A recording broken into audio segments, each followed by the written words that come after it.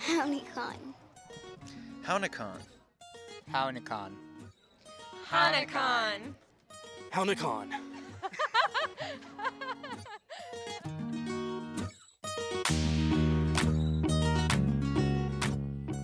You're listening to Hownicon Podcast, highlighting Citizen Potawatomi Nation issues, members, and more. Please subscribe to us on your favorite podcast platform. Just search Hownicon Podcast. Thanks for tuning in. I'm your host, Paige Willett. During today's episode, we're hearing from a tribal member who recently received a seat on a White House Environmental Council, taking a trip through the community garden, and revisiting the opening of the CPN Eagle Aviary.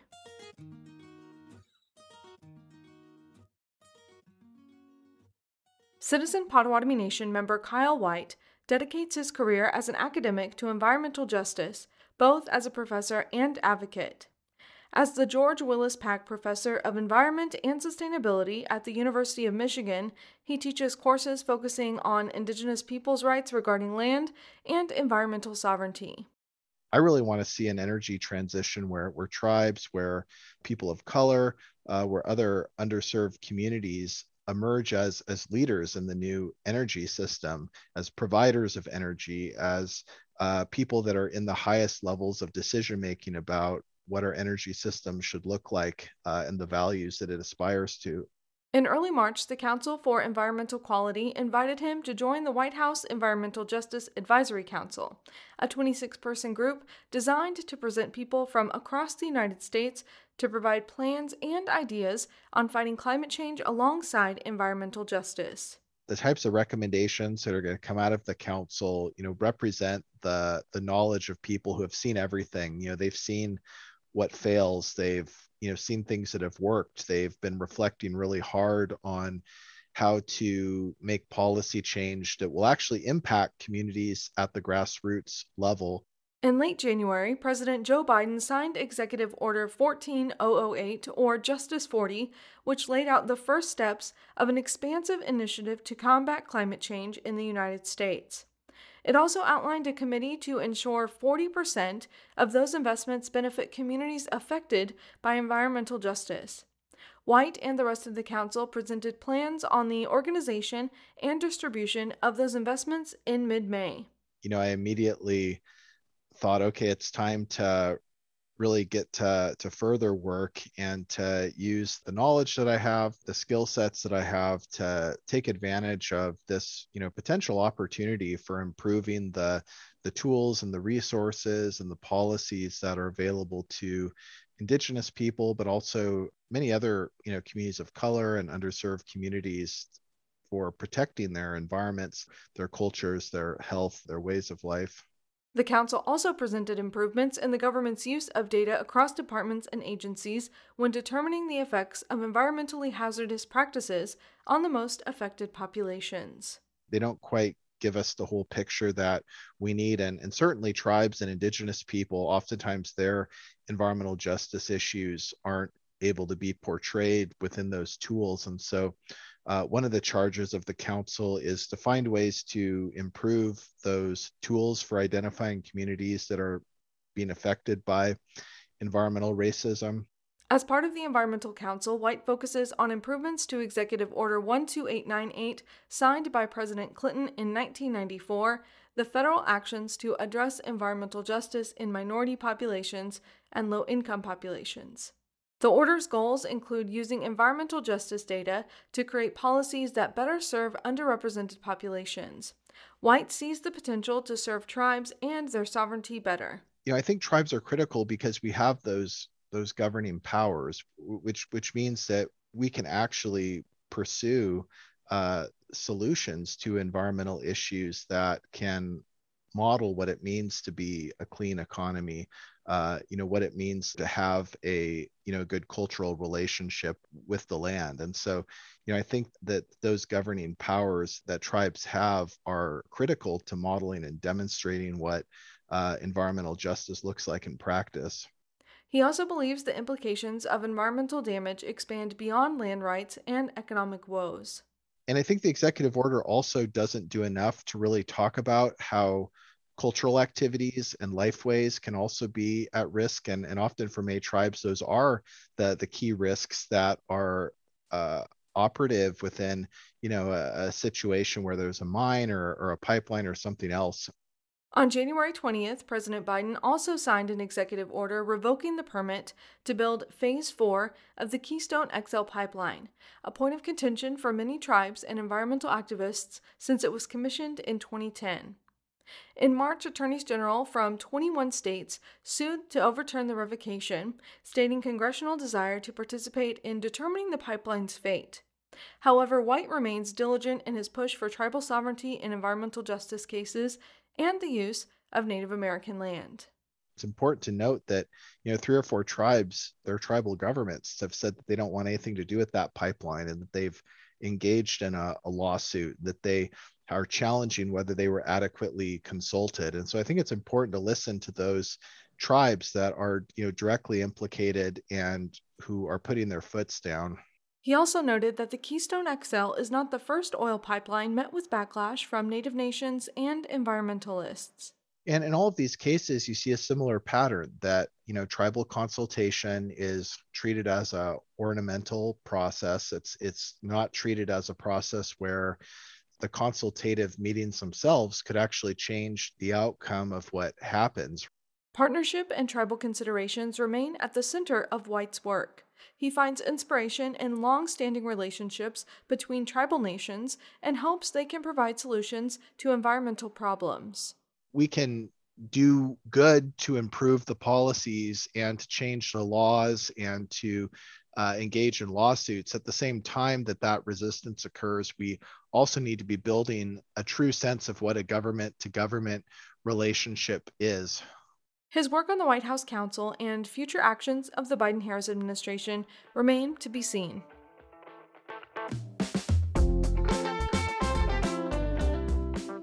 Find Kyle White's University of Michigan faculty profile and publications at cpn.news/White.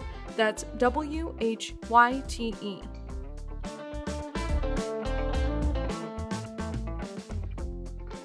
This spring brought plenty of rain and mild temperatures to Oklahoma. It was cooler than usual, and the plants in CPN's community garden loved it. Community garden assistant Kaya Deerenwater took me on a trip through what he's been working on and provided some tips for the springtime. So we're up here at the community garden in our raised bed area. We have about 20 raised beds that were put together by the youth a few years back, and they're all pretty much planted now. We have some Nin Sema, our Anishinaabe tobacco. I think it's Nicotiana rustica is the Latin name. This is a seed that came from, I think, G-Juck Foundation up in Michigan. And it's actually doing fairly well down here. A lot of plants that are from our homelands don't do so well in the hot Oklahoma summers. But this year it's actually performing pretty well. So they say if your leaves are about as big as the palm of your hand, they're ready. They could be harvested for medicine, for offerings and stuff. And this tobacco that we have here is not like cigarette tobacco. It's way, way, way, way stronger, and you could definitely hurt yourself if you tried to cure it and smoke it. So if you are growing tobacco, just be aware our ceremonial tobacco is not like cigarette tobacco. It'll grow to 2 to 3 feet, I think is how tall it could get if it's happy in fully watered and fully fertilized. Tobacco is one of those plants where it's a hungry plant. You could throw as much fertilizer as possible. When I am growing it in the greenhouse before the frost is over, I give it twice as much nutrients as I do all the other plants, and it still grows well. My spring tip would be gardening really starts out the previous fall. Whatever you're planning for spring or for summer, you need to prepare for the previous fall. Otherwise, you'll end up, missing things or making mistakes. And so the soil prep, the seed selection, the planning of your beds, take some thought about the placement of the plants, what crops grow together, what kind of successional planting are you going to do? Are you just growing in the spring? Are you just growing in the summer? Do you want a fall garden? So if you're planning a spring garden, when 2 weeks before the last frost approximately is when I start doing my bed prep, weeding and tilling, if that's what you do, or I do a lot of no-till or minimal disturbance. So I put a lot of compost over my beds, I refill the topsoil, I put a lot of mulch on things, on paths, checking your tools, checking your water system, getting everything ready. Gardening takes a lot of planning and forethought if you want to do well and to succeed. And the intention in gardening is a lot for me. Like, what is your intention? What is your purpose? What are your goals for your garden? Another tip is keep a notebook. And if you don't keep a notebook, at least, most people have smartphones, and on their smartphone you can make a note. And I have a running note. Every time I think of something, if I see something that's going well or not going well, I write it down. And then at the end of the season, I go back through those notes and be like, oh, yeah, I got to change this. I got to do this for next season, all those kinds of things. One of the most important things to think about along with planning is your soil health. The nutrients in the soil are what is going to determine your success or failure. So making sure you have good soil, and if it's not good soil, finding a place where you can buy topsoil or amendments or fertilizers that create really good soil. What the plants grow in is almost more important than the plants themselves. Healthy soil makes healthy plants, and healthy plants feed healthy people. Kind of cliche, but whatever. The CPN Community Garden is one of many projects from the CPN Cultural Heritage Center. Follow the CHC on Facebook at CPN Cultural Heritage or visit it online at potawatomiHeritage.com. We're looking back again at the Native American Speaks, a former radio show from Citizen Potawatomi Nation's Public Information Department and KGFF. It ran from 2006 to 2013 with host Michael Dodson, previous Public Information Department Director. In this clip, Dodson interviews CPN Eagle Aviary staff Jennifer Randell and Bree Denham. This clip is from July 2012, a week after the aviary opened. Next month marks the 9th anniversary. Take us back to 2006, 2007. You ladies had good paying jobs in Chickasha. And what was the catalyst? How did Eagles enter your lives? We go about our everyday lives, and sometimes we don't even look up. And that's obviously what we were doing. We were going to work every day, and very suddenly we lost my mother, Sherry Randell. She lived with us, so it was very traumatic. On the heels of that, we were presented, our family, a beautiful golden eagle feather from our CPN tribe, a nation, and it was a great honor for us to receive that feather. Our mother had involvement in the tribe, and they honored her with that.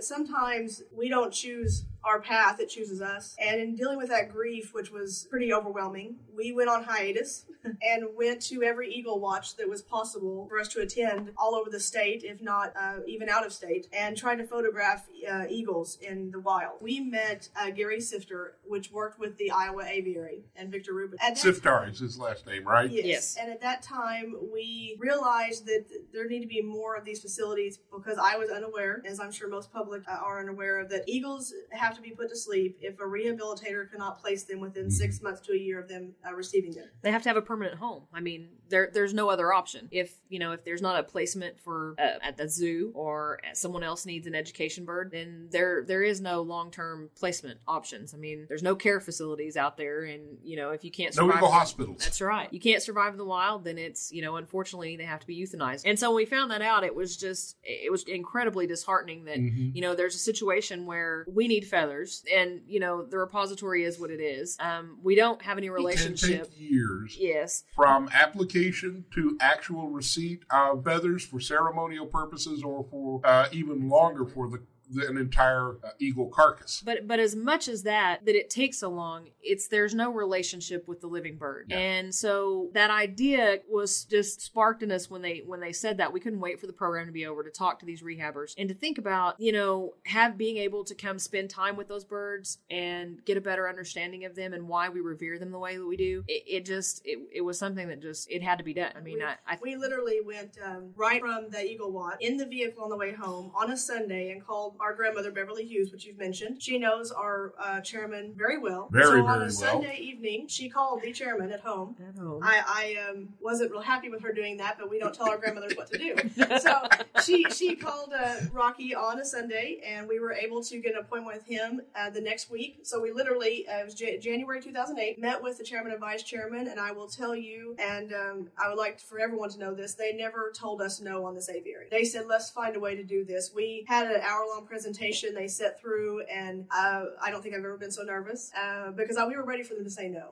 We actually had a bullet Bullet-pointed list. A list of things. Okay, when they say no, this is what we do. We do this. We say no. This is why. If this doesn't work, you guys need to get out there and make hundreds of thousands of dollars selling. Exactly. And so, we pitched this to them, although there was nothing on that page when they said yes. We weren't really sure where to go from there, but that was a whole nother step. So through the grant process, you sold them on the idea, or they heard the idea and liked it. There probably didn't need to be a lot of selling because the idea just is what it is, and it's so great. So right. They could see what it would do for the tribe, and that was January of 2008, and it has taken 4.5 years. Just pushing and telling us when we did get discouraged, just give it another day, day. And let me tell you, it was well worth the wait, and there's a lot of permitting and things that have to take place. So in hindsight, it didn't take that long. Really, it didn't. You guys have sort of earned a doctorate in Eagle, doctorate in Raptor through this project. You didn't know a lot going in, as I understand it. No. And you now are becoming authorities on what the life of an eagle is like and how to deal particularly with those that need rehabbing. And you probably talk eagle already. Well, I don't know if you would say that we're experts yet. I feel like we have a lifetime to learn. Yeah. But, it's amazing when you are passionate about something, how easy it is to learn. And whatever switch was flipped in us, it was undeniable. There was no going back. It was, we're going to work with eagles. Now, how do we figure out how to do it? And I think when you're that passionate about something, the learning just comes easily. I mean, it doesn't bother me to pick up a book. It doesn't bother me to call somebody and say, hey, I don't know this. I need to know. What do you have? Describe the facility for me. Well, I would say we're pretty proud of it. You should be. It's gorgeous. Thank you. It is, I can say, one of a kind. We, I believe, are the first tribally owned aviary to put cultural significance into the plan. And it also helped the birds. We have a 149-foot half circle, if you will. And this prevents the birds from having any hard corners or turns to make. They seem to be very comfortable there. And you say also because one end of the half circle is not visible from the other, if there are birds that want some privacy or want to be away from other birds out of line of sight, that's available to them. Correct. And we also have designed that in the way that we can literally petition it off if we need to. But back to the half circle, that is representative of a prayer circle, our powwow grounds. You enter our viewing from the east. So that was all taken into consideration. And obviously, as the vice chairman and chairman completely were supportive and agree, we want people to understand the respect and how highly we hold these eagles. So it was real important for us to make this facility really top notch for them, for these eagles. That poor part of it is you can view inside from the outside because it is wire mesh. Very high quality mesh, but it's like this pop screen that I have in front of me in that you can see through it. Yes, what we use is it's actually created for eagles. It's Top Right 3. Zoos use it. It's zoo approved, obviously Fish and Wildlife approved. And what it does is it gives you what we wanted, a closeness to these eagles where you feel like you are in their world and they're in your world. And that's really important to us. We've already had some tribal members come and share time with these eagles just for some healing and for some peace of mind. and that's what we wanted to accomplish. You know, we went through an awful lot of healing when we went on trips and went to the river and spent time with those eagles in the wintertime. You know, we had some really profound experiences. You know, it totally shifted our focus and it put us on the path to where we are today. And so we wanted to recreate that so that you could feel like you were at the river right there next to an eagle and share that space with that bird and the same air and not be just behind glass or not, you know, not a zoo experience. We wanted that closeness to the birds, and it's really important. In addition to this half circle we're talking about, you have a building that the front part of it is, and also an area for eagles that is open, and then in the middle, between it and the half circle, there is an enclosed area that is, I'm assuming, offices. It's an office space. It doubles as a catch hall or just a space so that the birds don't get out when we open those doors. It also doubles as our exam space. We need to bring birds in and examine them, do any, you know, care or maintenance issues with the birds. We can do that in that space. But it also has 2 windows on each side so that you can view for indoors in the summertime when it's extremely hot or things like that. People can come in and look at the birds and not have to stress the birds out in the heat. So it gives us 2 different options for viewing, and that way it also allows us to give people their space too, you know. The 2 open areas, you've done an excellent job putting limbs and rocks and waterfalls and things like that in there, trying an excellent job at recreating an outdoor feeling for the birds to live in. It's important because when these birds in captivity can live, you know, 30 to 50 years, you know, easily. And so we had to think about enrichment for them, something that would, you know, recreate a little bit of that outdoor space and bring that to them since they can't be out in the wild anymore. I can't say how proud I am of what you 2 are doing, McGuetch, and just best of good fortune with everything you guys try at the aviary. This is a dream that chose you, and because you were so ready to become sponges and learn everything you could, I'm glad that it's the 2 of you that it chose. You bet. Thank you. We appreciate it. Yes, thank you very much. And I hate to keep using the same word, but it's so humbling for people to say those words to us, and we're very proud, but this is all about the eagle. Since this aired, the aviary has improved significantly with a better environment for its residents. Jennifer and Bree are caring for more birds and have released 2 back into the wild with telemetry devices. Follow the aviary online at cpn.news/aviary and on Facebook at CPN Eagle Aviary.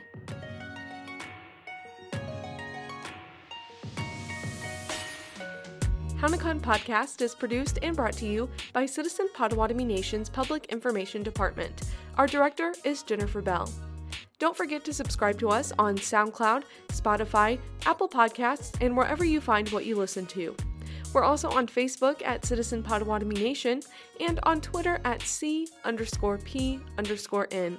Visit us on the web and find digital editions of the tribal newspaper at potawatomi.org. That's POTAWATOMI.org. Until next time, I'm Paige Willett. Miigwech Nikanek, Bamamina. Thank you, friends. See you later.